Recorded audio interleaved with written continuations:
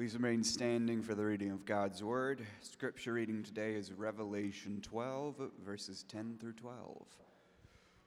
Text is up there.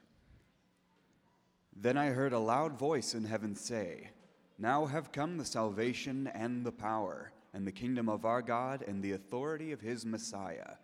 For the accuser of our brothers and sisters, who accuses them before our God day and night, has been hurled down. They triumphed over him by the blood of the Lamb and by the word of their testimony. They did not love their lives so much as to shrink from death. Therefore rejoice, you heavens, and you who dwell in them.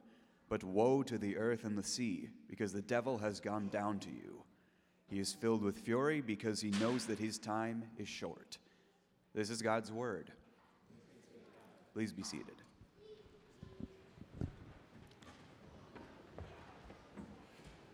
Good morning, church. Children are being dismissed for Children's Church, and a reminder to parents, pick them up right after you take communion. If I've never met you before, my name is Brian. I'm the lead pastor here at Trinity City Church. If you're just joining us today, as you heard, the scripture reading is from Revelation because that is the sermon series that we are in the midst of. We're going through the entire book of Revelation. That will take us to the middle part to end of June.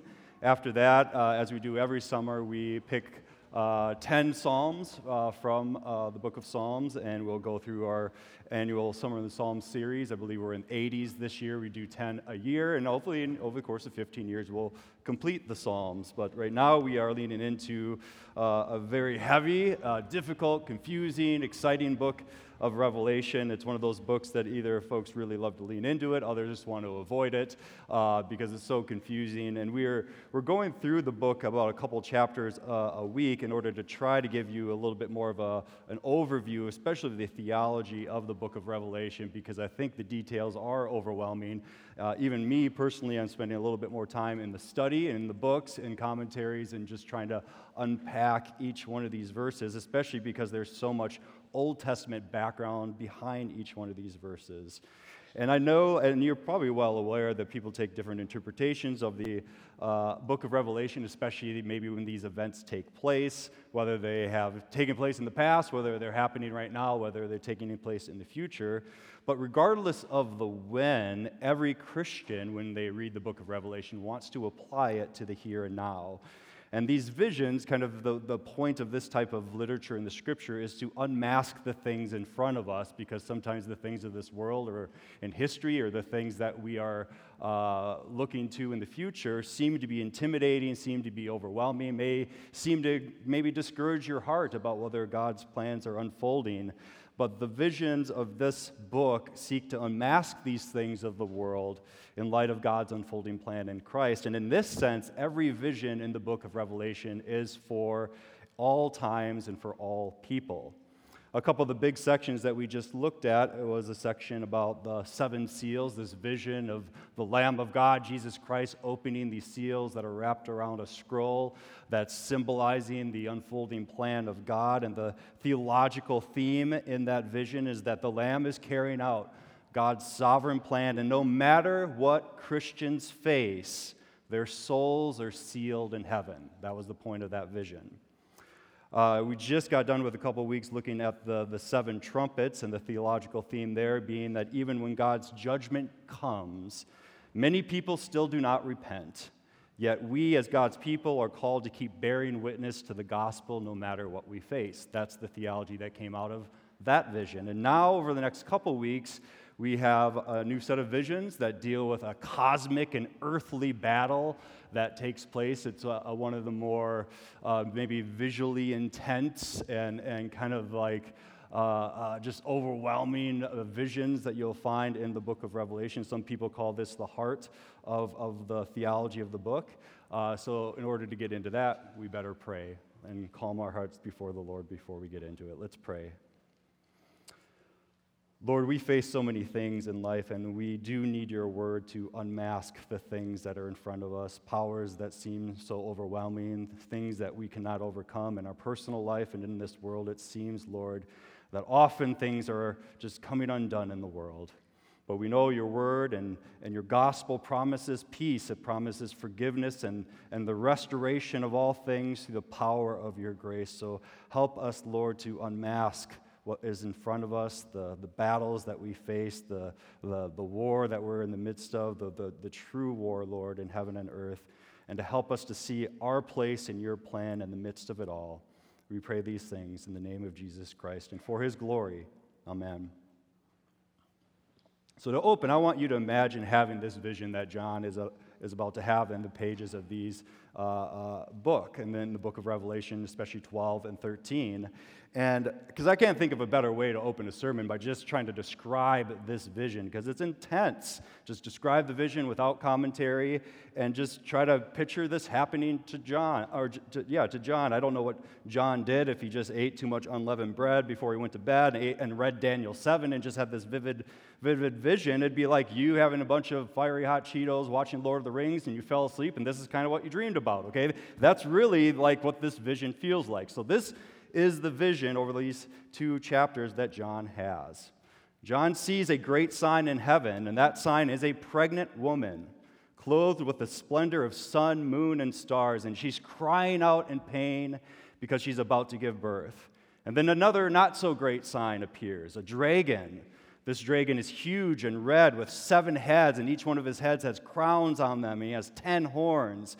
And he takes a swipe at the stars of heaven with his tail and flings a third of them to the earth. And after that little temper tantrum, he goes on to go after the pregnant woman, and more specifically, the son that she's about to give birth to. The dragon stands in front of her as she's giving birth in order to devour her son, who is said to rule all nations with power and authority. No wonder the dragon wants to eat the son. But the dragon doesn't succeed, since the son is taken up to heaven with God, and the woman runs into the wilderness, a place prepared by God in order to be taken care of there for 3.5 years. But then war breaks out into heaven. An archangel named Michael fights against the dragon and his demonic minions, and the dragon isn't strong enough, and he's hurled along with his minions to the earth.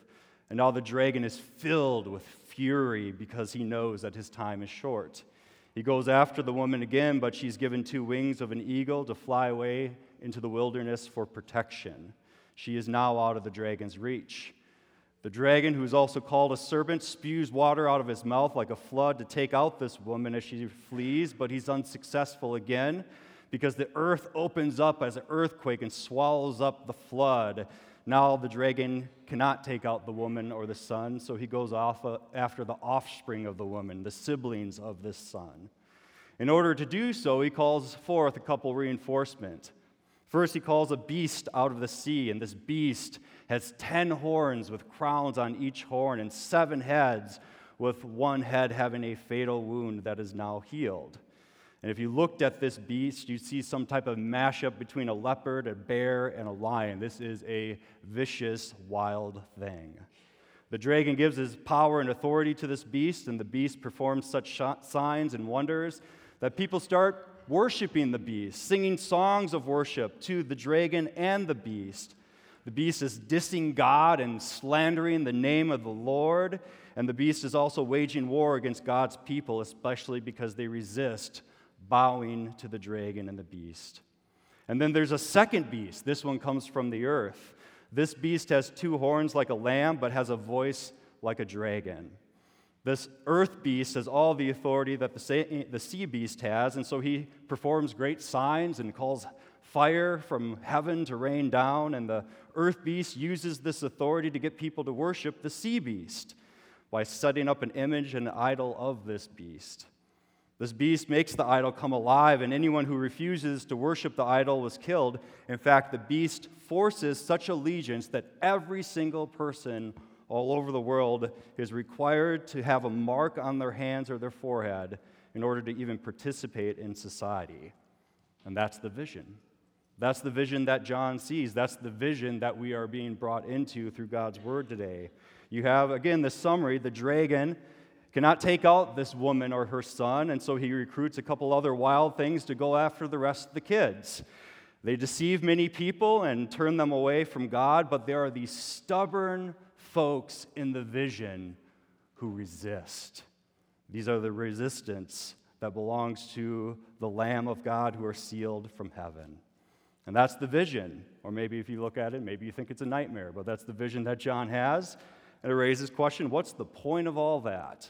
How are we supposed to apply that to our lives today? And I think it raises the big question, if you're caught up in this vision, do you follow the dragon and his beasts, or are you part of God's resistance in Christ?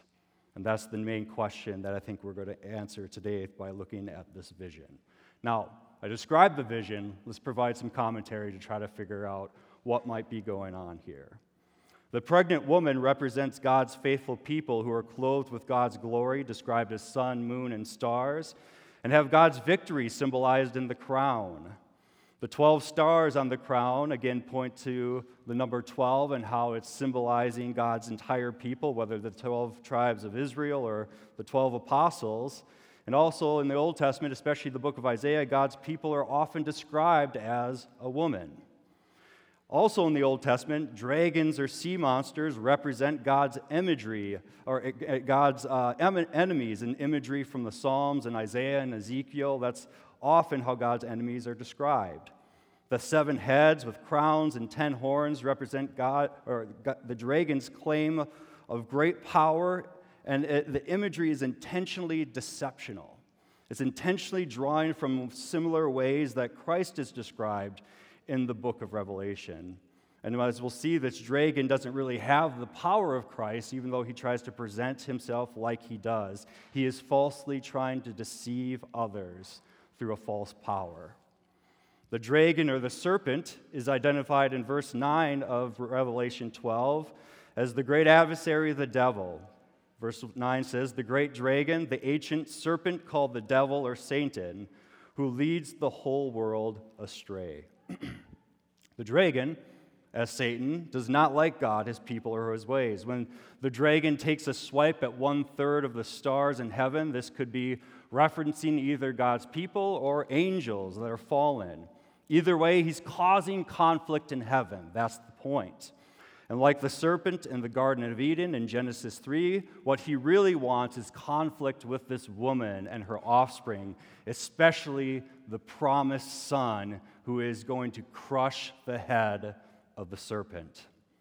No specific woman from the Old or New Testament is probably pictured here, but simply the truth that from God's people, the Messiah comes and the Messiah will be born. Revelation 12:5 quotes Psalm 10 to make this point. Verse 5 reads, she gave birth to a son, a male son, who will rule all the nations with an iron scepter, and her child will be snatched up to God and to his throne. This son, of course, is Jesus Christ the King, who isn't defeated by Satan, but rather rises from the dead and ascends into heaven. He is snatched up by God to the throne. And through the death, resurrection, and ascension of Jesus Christ, Satan is defeated, and this defeat is depicted as a war in heaven between Satan and Michael, the archangel, and he's hurled down to the earth. Since the dragon can't defeat the Messiah, he goes after God's people and this woman.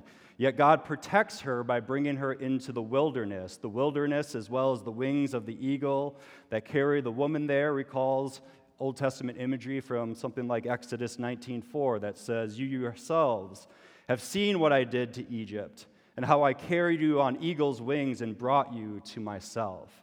You see, God is redeeming his people out of Egypt, out of slavery in Egypt, and brings them under his care and protection in the wilderness. But here in Revelation, the dragon's lies and deceptions is still going after the woman. It's described as a flood. But God opens the earth to swallow up the water like he did for God's people at the Red Sea in order to protect them and to bring them into the wilderness. I think that's such a powerful description of lies and deception. I don't know if this has just happened to you in like a relationship that you've had, that you've experienced the destructive power of lies and deceptions, but it seems very much like a flood and how just how it wrecks so many things in life. And if you want a very vivid picture of this, just go down to the Mississippi River right now. Go over to St. Croix, Stillwater, that area, and you could see the floods that are swelling up in spring, and that is a picture of the destruction of lies and deceptions wherever they come from. That's why the woman, God's people, are called into the wilderness. The wilderness, and she's called there for 1,260 days, which is 42 months or 3.5 years, which is half a Sabbath rest. This period of time in Revelation is referenced many times, and it's a time for proclaiming the gospel, or it's a time of persecution. The point of bringing up this time is that God protects his people during times of persecution. And it's worth remembering that the wilderness is not the promised land. The story, the arc of Revelation ends in the promised land. It ends in a new Jerusalem. It ends in a new Eden, a new garden. But they're not there yet. They're in the wilderness, which really is a place of protection, but it still is a place of being tested, a place of perseverance as well. It actually makes me think about wildernesses in general. They kind of have both things going on when you're called into the wilderness. Say you're going on a trip to the Boundary Waters. You have a little bit of both, right? You have a place where you can unplug from work and technology. You can enjoy creation and a place of beauty and quiet. On the other hand, it's a difficult little vacation, isn't it? You're rowing a canoe all day, you're fighting mosquitoes, and you're sleeping in a tent. I know me personally, when I was younger, I didn't mind this sort of thing. I worked at a camp for 3 summers straight. I slept on a picnic table underneath the stars during those 3 summers. That was great. That would break me in half now as a 40-year-old, right? Right now, if I'm looking about having some time in the wilderness, I'm thinking cabin with AC, right? A hot shower. That's more of my speed, right? And I think that's what the wilderness is. It is really a place of beauty, rest, and protection in theological terms, but it still is a place of testing, of temptation, a place that you're called to persevere in, because we are in the wilderness, yes, but we're not in the promised land yet. That's what we're seeing here. And so, too, in the Scriptures, the wilderness is described this way. We're protected, yet called to persevere. This is what the song sings in Revelation 12:10. I heard a loud voice in heaven saying, "Now have come the salvation and the power and the kingdom of our God and the authority of his Messiah. For the accuser of our brothers and sisters, who accuses them before our God day and night, has been hurled down. They triumph over him by the blood of the Lamb and by the word of their testimony. And they did not love their lives so much as to shrink from death." You see, in Christ we triumph over the dragon. There is now no condemnation for God's people because of the sacrifice of Christ, and his blood sets us free, and now that's the gospel that we preach to the nations. Our life in Christ is so precious that even if we are faced with death, we do not shrink back. That's what this song celebrates. And that is the tension. The heavenly perspective on Christians is that we're kept safe in Christ and have everlasting life, and even death cannot take that away. Yet, in this world you will face troubles. In this world you will face difficulties. So how do we face these things, knowing that we're protected where it matters in Christ? And the question is answered within the context of now the dragon calling forth his reinforcements. So in Revelation, the vision goes on, and something is called out from the sea. Throughout the book of Revelation, the sea symbolizes chaos and evil. And it's the same place, also called the abyss, where Satan comes from. And out of this sea comes a beast with 10 horns, with crowns on each horn, and 7 heads. One of these heads has a fatal wound that has been healed. And again, these are depictions that are also ways that Christ is described in the book of Revelation. Horns and crowns and the one who is slain. See, the beast is deceptively appearing to be sovereign like Christ, but it's only a blasphemous projection. The beast is an antichrist. The beast is also described as appearing like a leopard, a bear, a lion, which is imagery taken from the book of Daniel 7. I won't read all of Daniel 7, but Daniel 7 is very dominant behind this vision, which is why I joked at the very beginning that might have been something that John read before he had this vision. If you read Daniel 7 and the vision in Daniel 7, these animals, the leopard, bear, lion, represent evil kingdoms that are opposed to God and his people. And this Old Testament background, along with the detail that the dragon has given his authority to the beast, means that the beast represents how Satan uses the powers of this world for evil purposes. So what does this look like? What does it look like for the beast to use this evil power in this world? It describes it in the text, the vision. The beast wants to point allegiance back towards him and the dragon, to Satan. All his power is used to gain worship from others and to take it away from God. He slanders and blasphemes God and wages war against anyone who will not worship him or the dragon. People from every area of the world who are not protected in Christ see this power and they work to give their devotion to this evil, even singing a song in this vision that says, "Who is like the beast and who can wage war against him?" Praising the beast. So Satan is using the beast of power to get others to turn to him in devotion. The power is described throughout Revelation as military might, or the power of political and economic pressure, the power of shame and mockery, are all used to demand allegiance. And these are things that Christians face, do we not? In every age and the ages to come, this is something that we face. But it's important to realize that the true enemy in this battle is not other human beings that are caught up in these lies. All human beings bear the image of God, and it's heartbreaking, and our hearts are to break with Christ when we see humanity swept up into these lies and into this evil power. We were reminded in Ephesians 6:11-12, for example, to put on the full armor of God so that you can take your stand against the devil's schemes.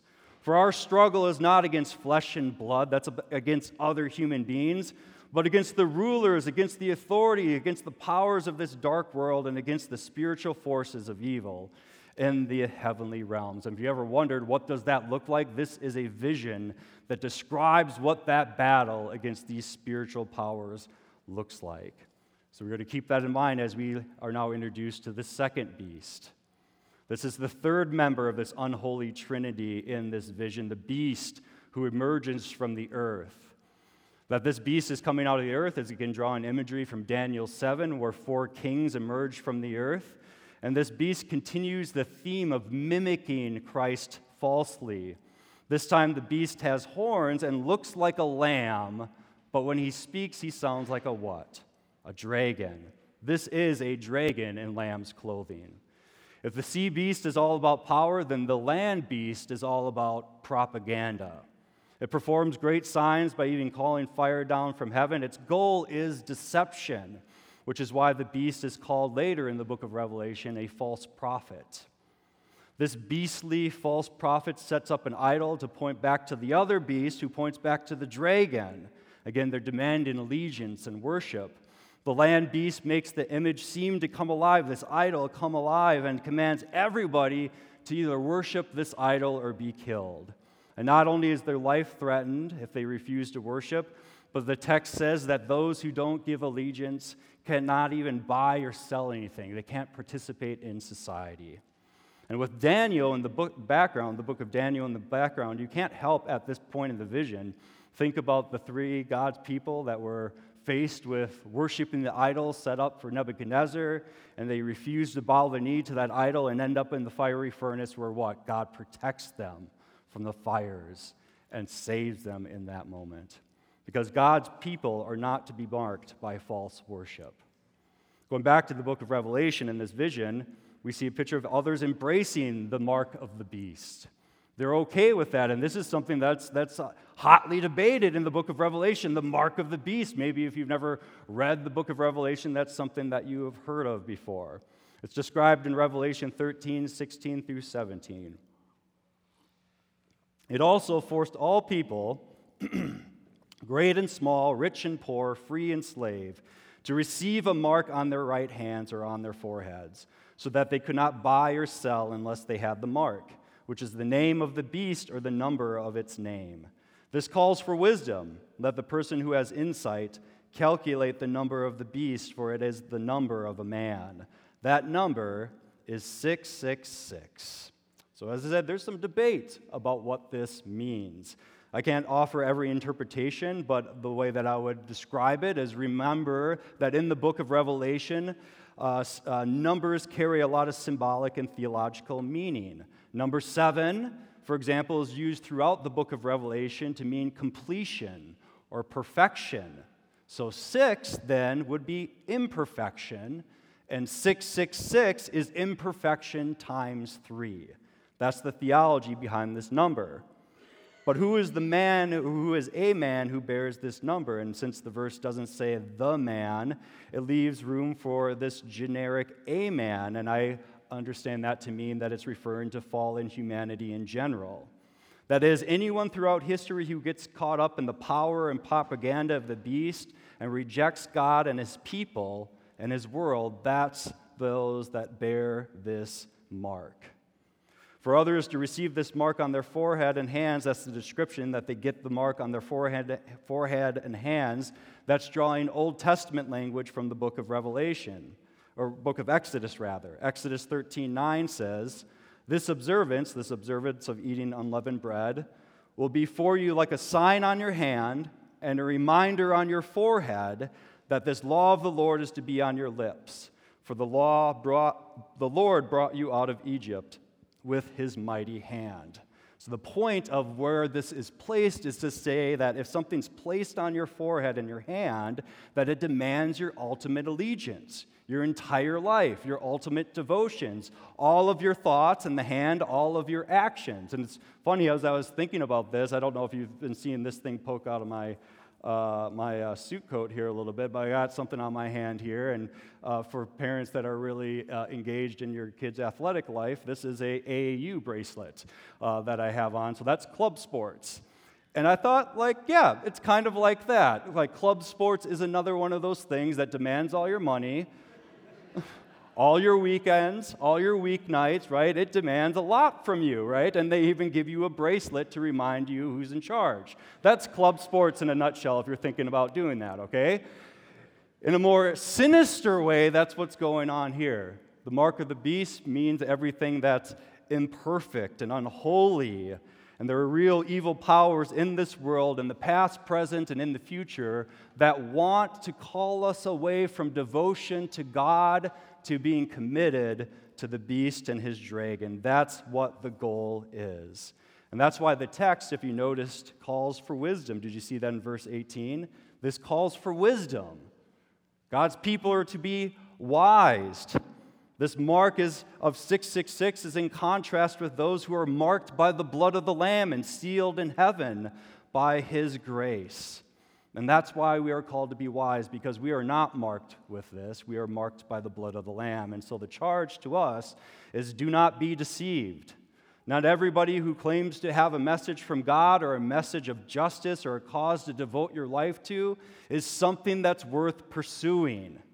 Test every person, brothers and sisters. Test every cause. Test every pursuit. Is this the Lord's voice behind this cause, or is it the propaganda of the beast? Any voice that calls us to pursue something that's not all about bringing us back to Jesus, the incarnate Son of God, and his purposes of peace, is not worth a Christian's alliance. Our allegiance is to Christ and the slain Lamb alone and only to him. And not only are Christians called to have wisdom in every age, but Revelation 13:9 says this: Whoever has ears, let them hear. If anyone is to go into captivity they will go. If anyone is to be killed with the sword, with the sword they will be killed. And here's the call. This calls for patient endurance and faithfulness on the part of God's people. This vision is calling Christians for patient endurance and faithfulness in every age, past, present, and future. Whatever is to come, whatever you face right now, your call, Christian, is to face these evil powers with patient endurance and faithfulness. So what does that look like? The language there of going into captivity, being killed with the sword, it's drawing Old Testament imagery from the book of Jeremiah. And he's describing essentially this image of not compromising. Christians are not to compromise. And what does compromising look like? Compromising as a Christian means that you use the same techniques as the dragon to try to defeat the dragon. But that's not what we use. Christians aren't using darkness to defeat darkness. We are called to defeat darkness with light. That's our call. Christians don't respond to unrighteousness, violence, lies, or persecution by using the same techniques to fight back against those things. Rather, we're called as Christians to stand firm, drawing imagery from Ephesians 6, wearing all of the armor of God. You want to fight against unrighteousness, violence, lies, and persecution? You do that by putting on the belt of truth, the breastplate of righteousness, the gospel of peace, the shield of faith, the helmet of salvation, and the prayer in the Spirit. That's how we fight back. We don't fight the powers of darkness with techniques of darkness. We dispel the darkness with the light of Christ. Amen, church? And so what are you thinking? You might be thinking right now, like, what would that look like? And I wanted to close this message by trying to draw out an application of how do Christians throughout the ages fight back the lies, the schemes, the unrighteousness of the dragon and his beast. How do we do that? What does it look like to put on the breastplate of righteousness to fight back? And there are so many things you can draw from church history to imagine what this could look like in your historical moment and what it may look like when history is all drawn up. I wanted to go to an illustration. I remember, I think, using this story back on the sermon series on the book of Amos. And it comes from the civil rights era. And there are a lot of stories from this era of Christians using light to dispel the darkness. And this is one concerning Martin Luther King Jr. And the setting of this story is that a bomb explodes on the front porch of his parsonage.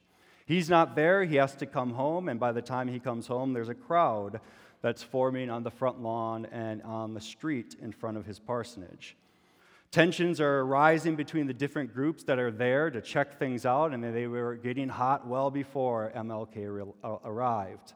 The author of the book that I'm drawing this story from describes how a few days later, King caught a glimpse of Christ in his kitchen and heard a calling to his purposes.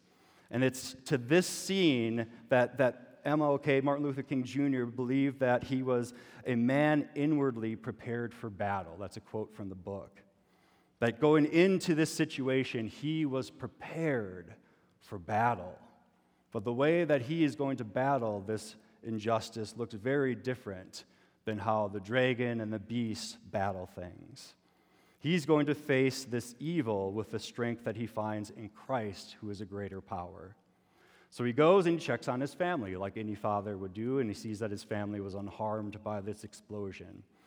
And then he said from a blown-up front porch to the hostile crowd that was forming there, and this is a quote from the book Beloved Community.